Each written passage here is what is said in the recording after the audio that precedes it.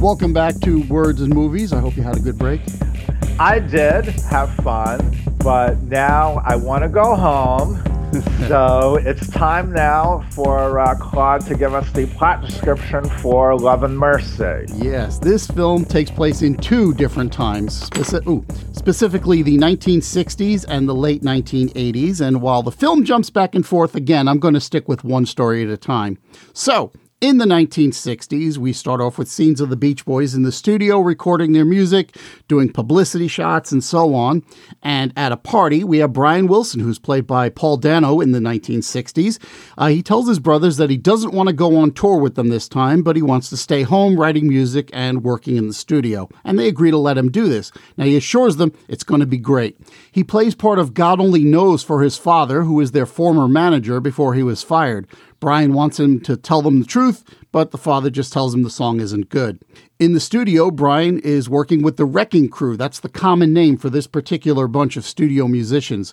They do some work on Wouldn't It Be Nice and God Only Knows, and they all agree that he is, in fact, a musical genius. However, when the other band members return home and begin recording, his cousin Mike Love, who is played by Jacob Bell, is the one to stand up and say that the music isn't good. It's mostly the other musicians playing instruments, and they hardly do anything at all. He's not happy with Brian. So they have more strife as time goes on. Brian and the other band members, aside from Mike, are heavily into drugs and LSD, and Brian begins hearing voices, and eventually his music and his lyrics don't appear to make sense on the surface. During one session, after they all got high, he goes to the piano and he plays some chords for Mike, which is the genesis of the song Good Vibrations. The recording session for Good Vibrations is tense because Brian has a very specific sound in his head and he's having a difficult time conveying it to the musicians. Later, at a dinner party with his wife and his friends, they're celebrating the success of the song when he has himself an episode. And this is really well done because we get the sounds of the utensils just getting louder and louder and louder, and it finally just pushes him over the edge. His brothers are worried about him as he lays practically comatose in a chair on the balcony. One day in August of 1969, and we're in the studio, Brian's father comes in and tells him he's sold all of the music rights for $750,000, reasoning that the band would be all but forgotten in about 5 years. And toward the end of this story, we see that Brian has a complete breakdown and stays in bed for what we learn later on is nearly 3 years. So, in the 1980s, Brian, who is now played by John Cusack, goes to a Cadillac dealership and he meets Melinda Ledbetter, who's played by Elizabeth Banks. She's a car saleswoman. He acts very strange. He tells her like he wants the car right from the showroom, and she doesn't know who he is at first, but then his doctor and guardian, Dr. Eugene Landy, played by Paul Giamatti, shows up and tells her. After he leaves, she discovers that Brian left her a note reading, "Lonely, scared, frightened." Brian calls Melinda and asks her out on a date, and when he picks her up, it turns out he's accompanied by Gene, his bodyguard, and their entourage. In fact, they are there whenever they go out together. One night at dinner, Brian tells Melinda about how his father used to beat him and it caused him to be mostly deaf in one ear. Another time, they go to his house in Malibu on the beach, and he plays her a tune that he just wrote for her in that moment. They seem like they're about to kiss, and they're interrupted again by Gene, telling him he has to take his medication. They go outside to eat hamburgers, and Brian, who is highly medicated, keeps saying how hungry he is. Gene yells at him and tells him that Melinda has to eat first. She takes one bite, and then Brian takes the rest, which she finds kind of funny, but Gene intervenes, screaming at Brian. She goes to visit Gene, who tells her that Brian is a paranoid schizophrenic and he has to take care of him. Gene is out of control, but there's not a lot that she can do because he's the legal guardian. On another date, they go on the boat without Gene, but his son is driving the boat, so they're still being monitored. So for some privacy, they jump off the boat into the water and they swim to shore. They make love, and after a few hours, Brian freaks out, saying she has to leave the house, but not his life because of Gene coming over. Melinda goes to see him one day, and he is completely out of it. He's drugged out of his mind, sitting on a piano bench. Gloria, the housekeeper, pulls her aside, and he shows her a gigantic jar of pills that she stole because Gene gives him way too much. Everyone is afraid of Gene, though, and Gene comes out and tells Melinda she can't see him anymore. One of the people who travels with Gene and Brian goes to see Melinda. He tells her that Brian wants to see her away from Gene. So he takes her to the studio where Brian is waiting. She tells him he can just walk out of there because Gene is trying to get him to record an album and away from Gene. Unfortunately, just before they go, Jean shows up. Brian decides he can't do it after all, and she leaves. Melinda meets with Gloria and tells her that she loves Brian very much, but she can't be selfish and want to be with him. However, she can't leave him in that house with Jean either. She tells Gloria that she needs something on Jean so that they can get him away from him. Gloria finds the power of attorney paperwork and last will and testament, which has been manipulated by him. Melinda calls Brian's mother and talks to his brother Carl, telling them how Brian needs them. He hasn't talked to them in 3 years, or his daughter in 2, as per Jean's orders. Jean shows up at the car dealership to verbally attack Melinda, and he is served with court papers while he's there. He then does verbally attack her through the office door, but he backs down when she takes the aggressive option of opening the door. We don't see any of the legal proceeding, but we do get to see Brian alone in his home and actually stepping outside to take a walk down the street. Coincidentally, Melinda is driving to an appointment nearby, and she almost hits Brian when he crosses against the light. They talk, and he convinces her to drive him to see his childhood home. However, when they get there, we see that it has been turned into a highway, which he didn't know about. He tells her that Jean is gone and he wants to be with her. She asks him what comes next, and the last of their dialogue is inaudible as "Wouldn't it be nice" plays. Finally, we get some end titles telling us that Jean had his license revoked and Brian had been wrongfully diagnosed and is now getting proper treatment. Brian and Melinda married in 1995 and they have 5 children, and Pet Sounds has finally gotten its critical due from fans.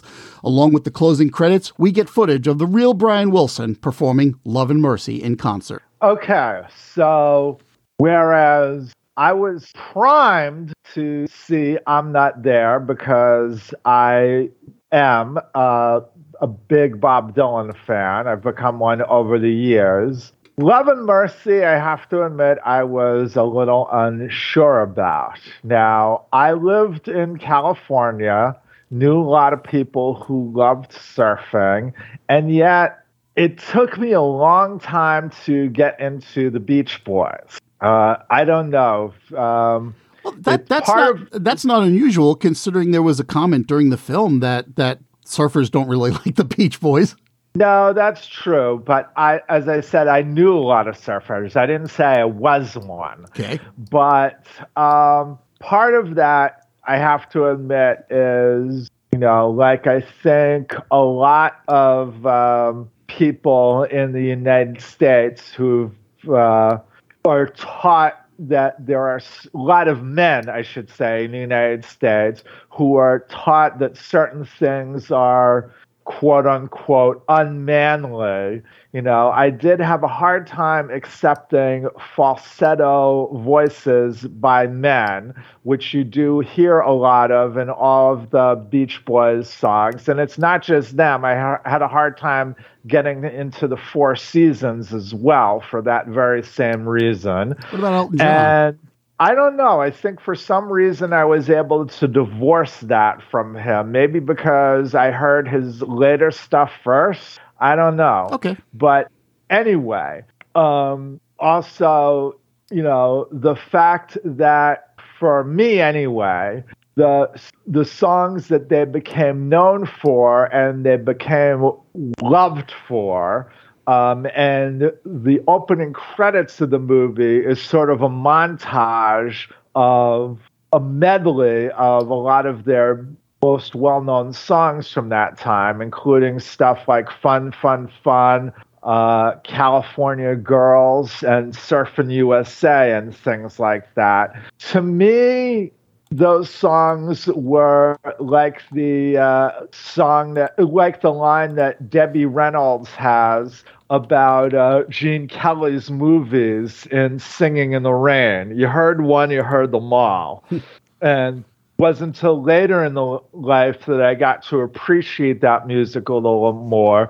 But quite frankly, it wasn't until Pet Sounds that I did get to appreciate the Beach Boys, because I could hear when I was listening to that album what the Beatles, particularly Paul McCartney, loved about the band. Pet Sounds was the album that inspired McCartney to tell the band members, we should do an album better than this. And that led to Sgt. Pepper's Lonely Hearts Club Band. So it was Sloop John B.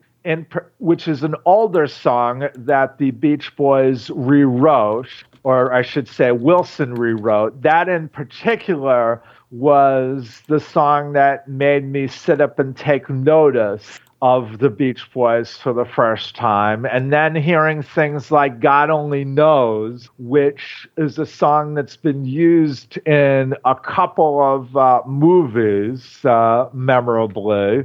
The first movie I remember it being in was Boogie Nights. Those two songs were the ones that made me a fan of the music after all. How about you, Claude? Were you a Beach Boys fan or an agnostic? No, I have to say I was kind of a Beach Boys fan like around 5th grade, I think. And that's when there were a couple of compilations albums that came out as part of the whole nostalgia thing that American Graffiti launched. And so their label was a Capitol. Released a couple of albums. The one title I remember was Endless Summer. There was another one also. It was also a double album.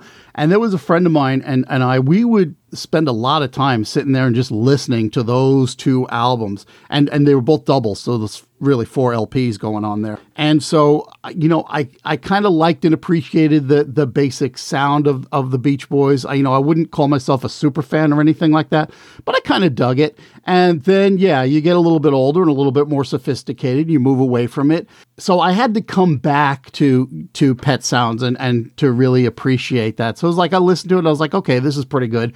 And didn't really think about it too deeply until several years later when I came back to have a deeper appreciation. And as it turns out, like they refer to it during the film a couple of times, the album Smile, which never happened, really. It did finally come out. There's something in the end notes about how Smile came out. Wilson did it as a solo project in 2004. He kind of finished up what he had. And then there was another thing that came out just a couple of years ago called the Smile Sessions, which is a little bit more Beach Boys sounding. And I kind of like that one a little bit better, even though Wilson himself is partial to the 2004 version. So, as a fan, I've kind of come and gone and come back again. Well, the 2004 one is the one I remember most because the two of the managers at the video store at the time loved that and played that a lot. And also there was a DVD that came out of Wilson performing the Smile songs, and they would play that a lot as well. And that's where I also got to see the documentary made about Wilson called I Just Wasn't Made for These Times, which is another song off of Pet Sounds, and which is also worth checking out. Now, as with I'm Not There, obviously, Love and Mercy uses 2 different actors to play Brian Wilson. And unlike I'm Not There, where the only actor, I think, who physically resembles Dylan is Cate Blanchett, although you could argue that Robbie Clark or Heath Ledger does sort of physically resemble him in the 70s. But Paul Dano does sort of resemble Brian Wilson from the 60s time. And John Cusack does resemble Wilson from how he was in the 80s, or at least after he had lost the weight, or a little of the weight that he had put on after his drug abuse. And even if you don't think they physically resemble Wilson so much, this is a good example, I think, of casting against type. Because Paul Dano, of course, became known for the portrait of the silent, resentful kid he plays in Little Miss Sunshine, and then also Eli Sunday in There Will Be Blood, where he's playing this fervent fundamentalist and ultimately corrupt preacher. And both of those movies and in subsequent roles, you have him playing this real crazed personality. So having him here play this very sweet, fragile person, I think really works, because even when he's getting deeper and more deeply unbalanced, he doesn't go for those really crazed, freaked out actions. The way he freaks out is more subdued, and again makes you want to pat him on the shoulder and say, it's okay, instead of, backing off, like, get away from me. So I think he really works in that role. Plus, he does a little of his own singing here. Mm-hmm. He is dubbed over in a few places, but he does his own singing in a few places as well. And he sounds maybe not as good as the real Wilson, but he sounds a little like him. So I think that really... Yeah, and he was like 30 around the time that he made this film, but he still got a little bit of the baby face. And I think part of that is because he also had to work pretty hard to just put on weight for the role. And that kind of filled out his face a little bit. And, he got himself a little bit of a belly. Supposedly he had to just consume thousands of calories a day to be able to put on the weight, because he's naturally kind of a skinny guy. And I think that also helped just to give him a little bit of a younger look as well, because he's still got those big cheeks going on and whatever else. But he really did carry off the role really well. And Cusack as well. I mean, I don't necessarily think he looked as much like Wilson as Dano did, whether past or future, but he still carried off a lot of the mannerisms. And so I definitely bought into it. And I think it's kind of interesting to note that, of course, because they're taking place, 20 odd years apart, that they never share any screen time together, but supposedly they never really talked to each other about how to perform the character. So they were each bringing their own little thing to Brian Wilson. Right. And I think that is crucial as well, because, sometimes when you have when you have a movie where you have a young version of a role and then an older version of a role, sometimes it seems like one of the actors is copying the other. Yeah. And that can be distracting, but you don't have that here. But there's another reason why I think Cusack's casting works so well. The movie we talked about with Cusack in the previous episode, High Fidelity, was, for me, the high watermark of his career until Love and Mercy came out. After that, after High Fidelity came out, I think Cusack became sort of adrift in his career. There were movies that he did that weren't bad, so much as missed opportunities. And I'm thinking of things like Identity, mm-hmm. and Runaway Jury and Grace is Gone, where actually in that movie he was overshadowed by the two actresses playing his daughters, who were both brilliant. And then War Inc., which is a semi-sequel to Grosse Point Blank, which was one of his best movies, but this was a total miss. But a lot of the movie, and then Lee Daniels' The Butler, which is a missed opportunity, although not really his fault. But a lot of the movies that he did during this period went straight to DVD or straight to video on demand. And so it really felt like he was flailing along. So, he could understand a little better, I think, the older Brian Wilson, considering that during that time, the older Brian Wilson was flailing along. But also, in his best movies, and even in the movies that I think were missed opportunities, you always saw an energy to his performances. I'm thinking especially of Lloyd Dobler in Say Anything, but also in Grosse Point Blank and High Fidelity. You really got a sense that he was going at a faster pace than anyone else, that he had so much energy and passion that he was bringing to the roles that really lifted up his performances. And at the same time would have outsiders thinking this guy is so neurotic. And that's really what we needed out of Brian Wilson, was that neurosis. That's not the only thing. Yeah.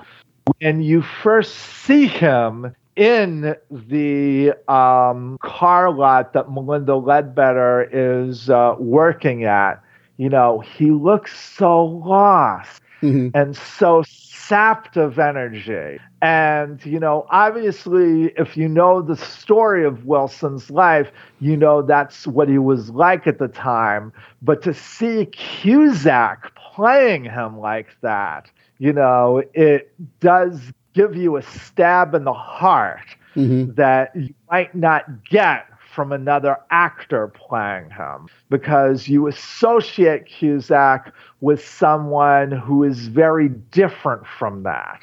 And that I think really helps in those sequences. Yeah, I buy that. There's neuroses and then there's neuroses, and and so he does carry off that same neurotic type of energy, and at the same time, we're taking it in a little bit of a different direction. I shouldn't say we're taking it in. It's coming from a different direction, and you do buy into it, and you do feel for the guy. Sure. Now, we should mention as well the actor who played Murray Wilson, Brian's father, was Bill Camp, who we have discussed before. He was in Molly's Game as the guy who, played poker while everyone was gambling until he got bluffed by Bad Brad and just hit a bad streak. And he really commits to the cruelty of Murray Wilson, even though we don't see him actually hitting Brian in any of the 60s scenes. From his performance, we really believe that he would have been capable of physically abusing. Certainly we see the mental abuse, particularly the fact that, he never compliments the young Brian Wilson on anything he does. As a matter of fact, he brings in a song that was done by a Beach Boys knockoff band just to twist the knife in, as it were, towards Brian Wilson.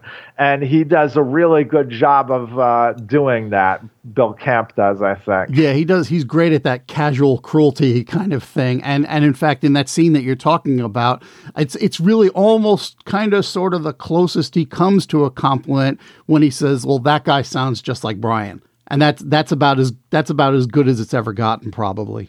Right.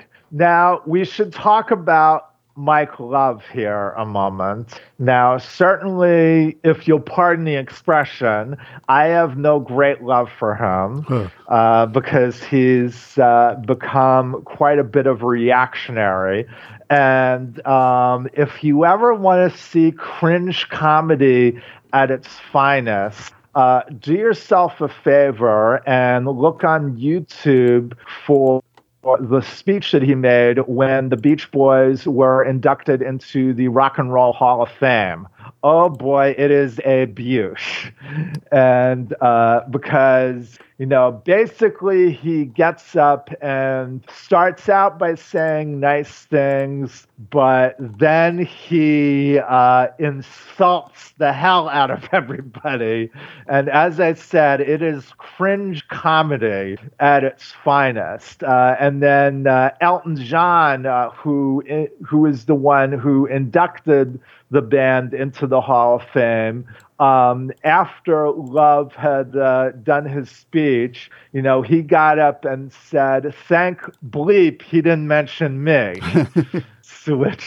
But anyway, having said all of that, what I do think the movie does a good job of presenting, even though it does make him out to be one of the villains, is part of the reason why Love was so dead set against Pet Sounds and the whole direction that Brian was trying to take the band in was not just the fact that, unlike Wilson, he was completely divorced from a lot of the 60s scene, the drug references, although he was very much into the Maharishi and that whole trip. But also the fact that all the songs that the Beach Boys had done together were songs before that were songs that the band had done together. Mm-hmm. And this was Wilson striking out on his own, and Love didn't like it, and he said so. And the fact of the matter of a band where one person is the main songwriter has driven apart more bands than anything else. If the one person is the songwriter in the band and the one person who is getting the credit for the success and then also the money, that fuels a lot of resentments in bands. And that happened here, and I think the movie does a good job portraying that.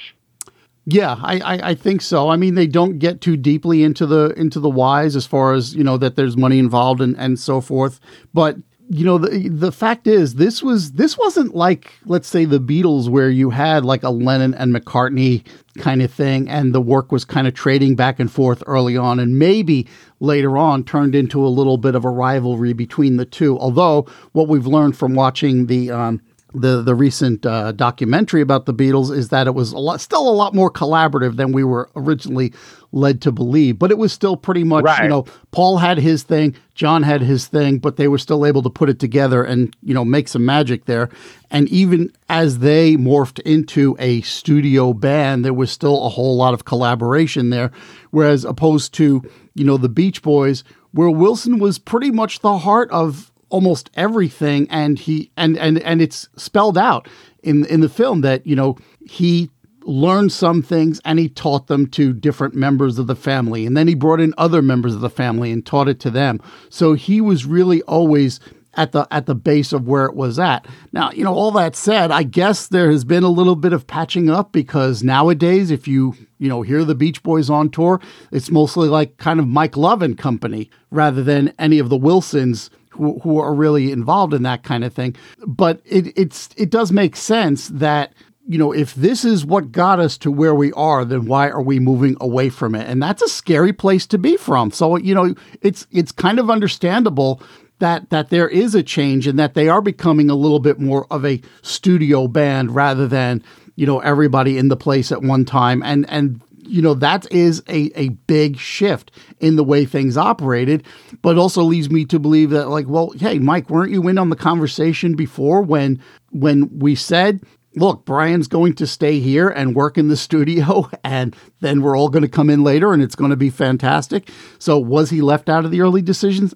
We don't really know in that case. Well, then there's also the fact that, why are you bringing in another guy to help write the songs? Van Dyke Parks. Mm-hmm. Why are you bringing in this outsider who is, in Love's estimation that we see in the film, talking a lot of nonsense?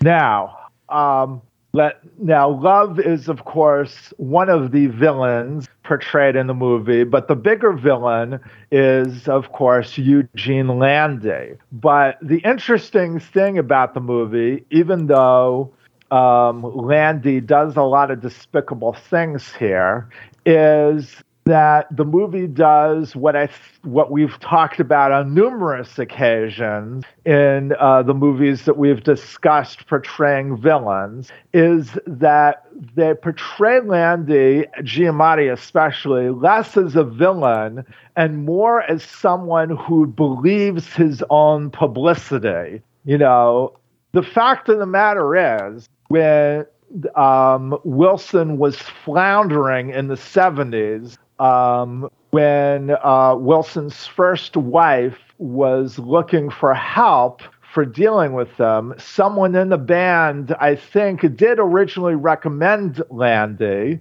and he did get Wilson off of drugs both times because he was fired at first and then came back in the 80s. He did help him lose weight, and he did get him recording again. But not only did he misdiagnose him as a paranoid schizophrenic, he believed that he was Wilson's guru, and as such, believed that he was the only one who could help Wilson, and no one was allowed to penetrate his inner circle without his say-so. You don't really see this in the movie, but Wilson's daughters and his ex-wife were estranged from him by this point because of Landy's influence on Wilson's life. And it wasn't until Wilson met Melinda and others, and I'm going to get to this in just a moment, were able to pry Wilson away from Landy's influence, that he was really able to get on the road of becoming better. And again, while, as I said, we do see Landy doing some pretty despicable things here, you know, he believes he's not the devil. He believes he's actually helping Wilson this way. And that, in a sense, makes him all the more terrifying. This is not the first guru figure this is not the only guru figure that Giamatti played in a music biopic that came out that year. That year also saw the release of Straight Outta Compton, where he played the manager of NWA. And again, he does the same thing, playing someone who believes in his head and his heart that he's got the band's best interests at heart, but what he's really doing is something more destructive. And in that movie, but I think better here, Giamatti plays that very well. Yeah, he does. You know, if I had any complaints about Giamatti, it would be the hair, man. He just has to stop wearing these bad wigs. I don't know what's going. I get so distracted sometimes when he's got on a piece that has his hair looking longer than it is. But yeah, he does it really well, and he's definitely a guy who's just convinced that, you know, he is the be all end all as far as Brian's health and well being is concerned. And so he doesn't. So he does. Yeah. So he's not a menacing guy exactly, but you know, there's clearly something not quite right with this picture, and it is something that Melinda picks up pretty quickly. That you know, this guy maybe has a little bit more influence than possibly he ought to. Right. Now, speaking of Melinda, one main complaint about the movie, and I will accept this, is that the movie does overstate a little how much Melinda was involved in getting Brian out of the clutches, from under the clutches of Landy, or I should rather say that they make it seem like she was the only one when she was not. And it wasn't just the housekeeper who helped her out in that regard. And it wasn't just members of Landy's entourage who were uncomfortable with what Landy was doing and helped her. Carl Wilson was also instrumental in helping free his brother from out under the clutches of Landy. and yet he's barely mentioned in the movie.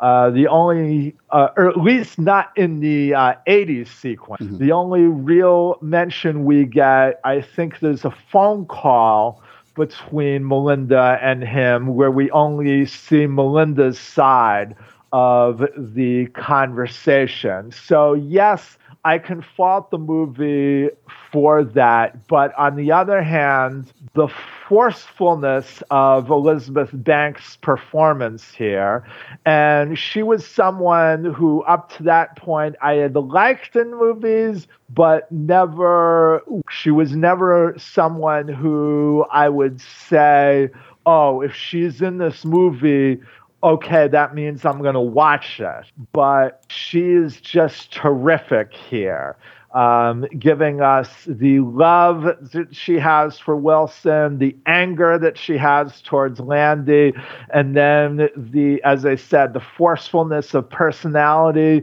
that drives her to take action to get Wilson away from Landy. She does all of that just amazingly well here. Yeah, she does it well. I don't, here's the thing is like you have to choose a perspective when you're doing films like this. And I think it at least carried across enough that, she cared, she wanted to do something, she tried to get something done. And at the same time, she just didn't have enough of an ability to take some sort of action. Part of it was that she didn't really know what to do, and part of it was just a matter of, look, I'm just like, a potential girlfriend. I'm not family. I'm not anything like that. And so, she had to, there was the phone call to Carl, and I think she called it another relative at one point too, a little bit early in the film. But yeah, so she looks like kind of like the tool that kind of brings everything together. But once she has made that phone call to Carl, we're kind of skipping over a whole lot of stuff. And what we get from the scene where she nearly runs Brian over with her car is that she hasn't been very involved at all since the lawsuit started, and that she's been kind of out of the picture for a little while, and we don't really know how long, but clearly some time has gone by. So, it might have just been a little bit of, well, we've got to cut the story down. Look, the movie's already over 2 hours long, and we've got to do something here. And so there's only so much of the story that you can tell, and you're going to have to concentrate on, what's truly important, I think. I get that, but as I said, I would have liked to see maybe just a little more mention of Carl in the 80s stuff than just a phone call. Okay, but anyway, now let's talk about the technical aspects of the movie. One scene you already brought up, the scene where Brian, in the 60s scenes, where Brian is at having dinner with his family and with all the members of the band, and he starts hearing voices and sounds and all of that. Credit for that sequence can go to Atticus Ross, who was not only the music supervisor, but also was in charge of the sound effects on that scene. And in other sequences during the 60s, he's used his sound effects and music montage to help create Brian's state of mind. And especially in that sequence, as you pointed out, it's really effective way of showing how deeply disturbed Brian has become. Also in the scene in the pool, I think there's a portion where he goes underwater and you can sort of hear a lot of sounds there as well. Again, that's Atticus Ross's doing, and it's really effective. Yeah, that would be the scene where we first start seeing some of the complaints from Mike Love about the rest of the about what's happening and with the band. And correct me if I'm wrong, Atticus Ross has also paired up with Trent Reznor on a couple of soundtracks, has he not? Yes. Okay. Including for they're both. Including for The Social Network, one of the movies we've already discussed, and The Girl with the Dragon Tattoo, and I think Mank they did as well. Oh, okay. but together, and maybe a couple other movies that weren't directed by David Fincher. But anyway, one thing that Love and Mercy has in common with I'm Not There is that there are a few sequences in this movie that are homages to other movies. The sequence where they're recording Good Vibrations, or rather, I should say, they're attempting to record Good Vibrations, because there's one effect that Brian is trying to get in the movie, the ka thing, and Mike Love is saying, they've already got it! They've been getting it for the last hour or so. That whole thing. There's a 360-degree shot that Bill Pauldad and the cinematographer of the movie, who was Robert Yeoman. Robert Yeoman. That whole sequence is a homage to Jean-Luc Godard's movie about the Rolling Stones called 1+1, also known as Sympathy for the Devil. There are a lot of sequences of Godard shooting the band recording that song that are done in a 360-degree angle. And then also near the end of the movie, when the young Wilson is in bed and we morph from the younger Wilson to the older Wilson, and then we see him watching himself and then watching other members of his family as they sort of wave to him or look at him. That is reminiscent of a sequence in a movie we're going to be talking about in a few episodes from now, Pink Floyd, The Wall, the Comfortably Numb sequence. But also when when he's in bed and he's seeing a younger version of himself and then an older version of himself, Pauldad in the commentary for the movie admitted that sequence was stolen from the end sequence of 2001: A Space Odyssey. Yeah, that's what I flashed on. Yeah, well, I think it's a combination of both of them. Mm-hmm. So, although Pauldad was known mostly as a producer up to this point, he had produced one of Terrence Malick's movies, I believe. He wasn't really known as a director per se. He was just a fan of the band. But he had produced 12 Years a Slave, and yes, as I said, The Tree of Life, one of my all-time favorite movies. That's a Malick movie. And also an earlier movie about the Chicago 7 called Chicago 10. But I think he does overall a good job directing the movie, handling the tonal shifts, and then also something that's seamlessly done. He and Yeoman shoot some of the early 1960s sequences on 16 millimeter and blow them up, particularly music video type sequence that we get to one of the songs from Pet Sounds with Wilson and his brothers. Each of them are walking by Wilson, and then another Brian Wilson comes by and walks by, and they're seeing the two of them together. That's an effectively done sequence. Yeah, actually, I thought that was very Hard Day's Night-esque, actually, in my head. Yeah. Yes. And I didn't realize that the early stuff was shot in 16 millimeter. I thought it was, I thought maybe it was just meant to emulate 16. So that's interesting. Yeah. So is there anything else that you want to mention before we wrap this up? Just a couple of things that actually tie the two films together, in addition to the type of subject matter and the way they approach it, is both of these scenes both of these films have a scene that takes place in a diner or a restaurant of some kind, and the two are talking. These two characters, who are basically the main characters of their sequence, are having a pretty deep conversation, and in both instances, there is a mirror going on behind the people speaking, so that you can actually see the other person talking as they're talking. And I thought that was kind of interesting, is that we're getting these reflections of each other as they are expressing their pieces. And I just thought that was a neat little thing. I noticed it in the diner sequence it was in, I'm sorry, you're going to give me a second. I think it was in the Jack Rollins scene it was in the Heath Ledger's, in Robbie's sequence. There was a scene in the diner, where he first meets up with Claire, and they are talking to one another, and there's just mirrors everywhere in that one.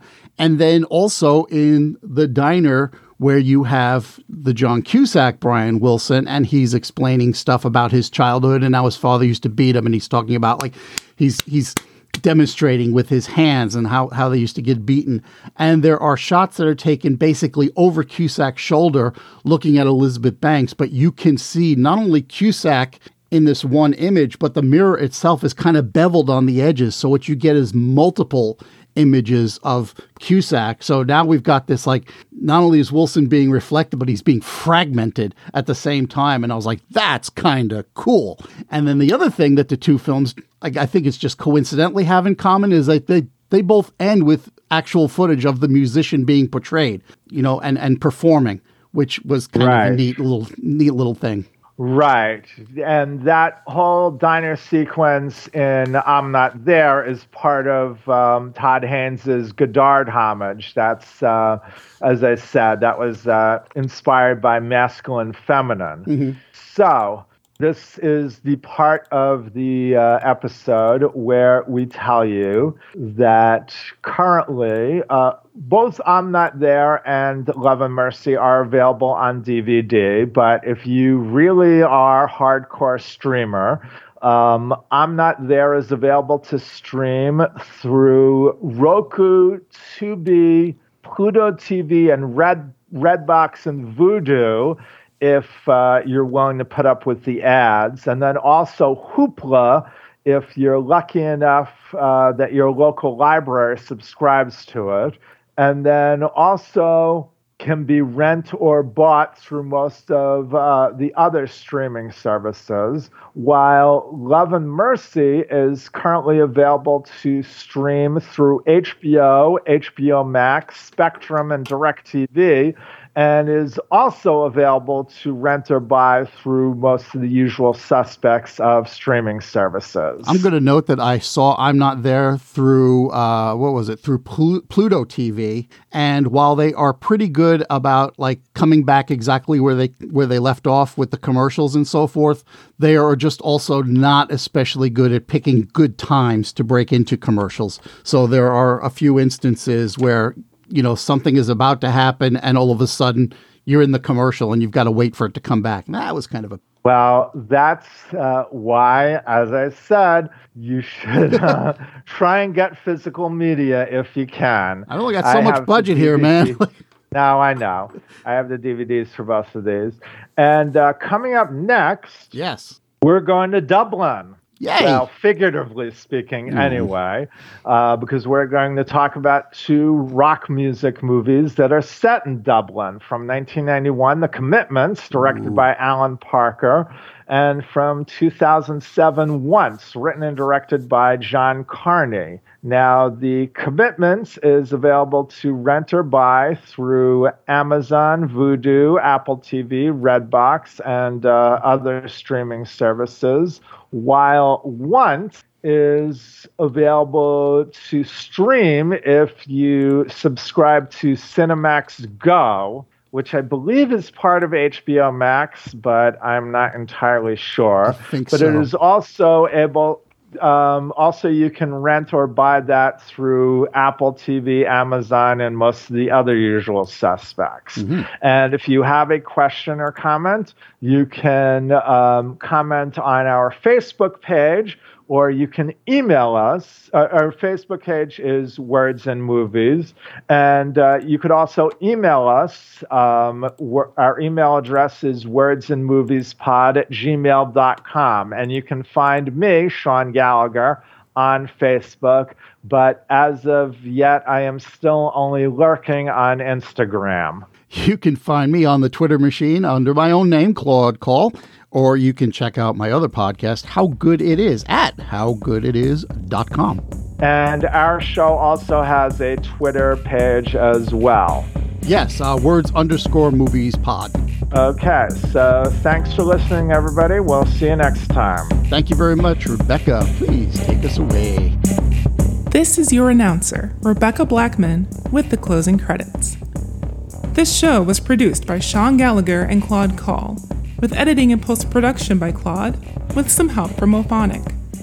Audio clips are used under fair use rules for commentary and educational framing. Everything else is copyrighted by Claude Call and Sean Gallagher. The theme music you're bopping along to right now is by Solar Flare and is used under a Creative Commons license. Podcast hosting is provided by Anchor.fm. If you want to support the show, go to anchor.fm/wordsandmovies and click on the support link. Who knows? Maybe they'll even kick a few bucks my way. Thanks for listening.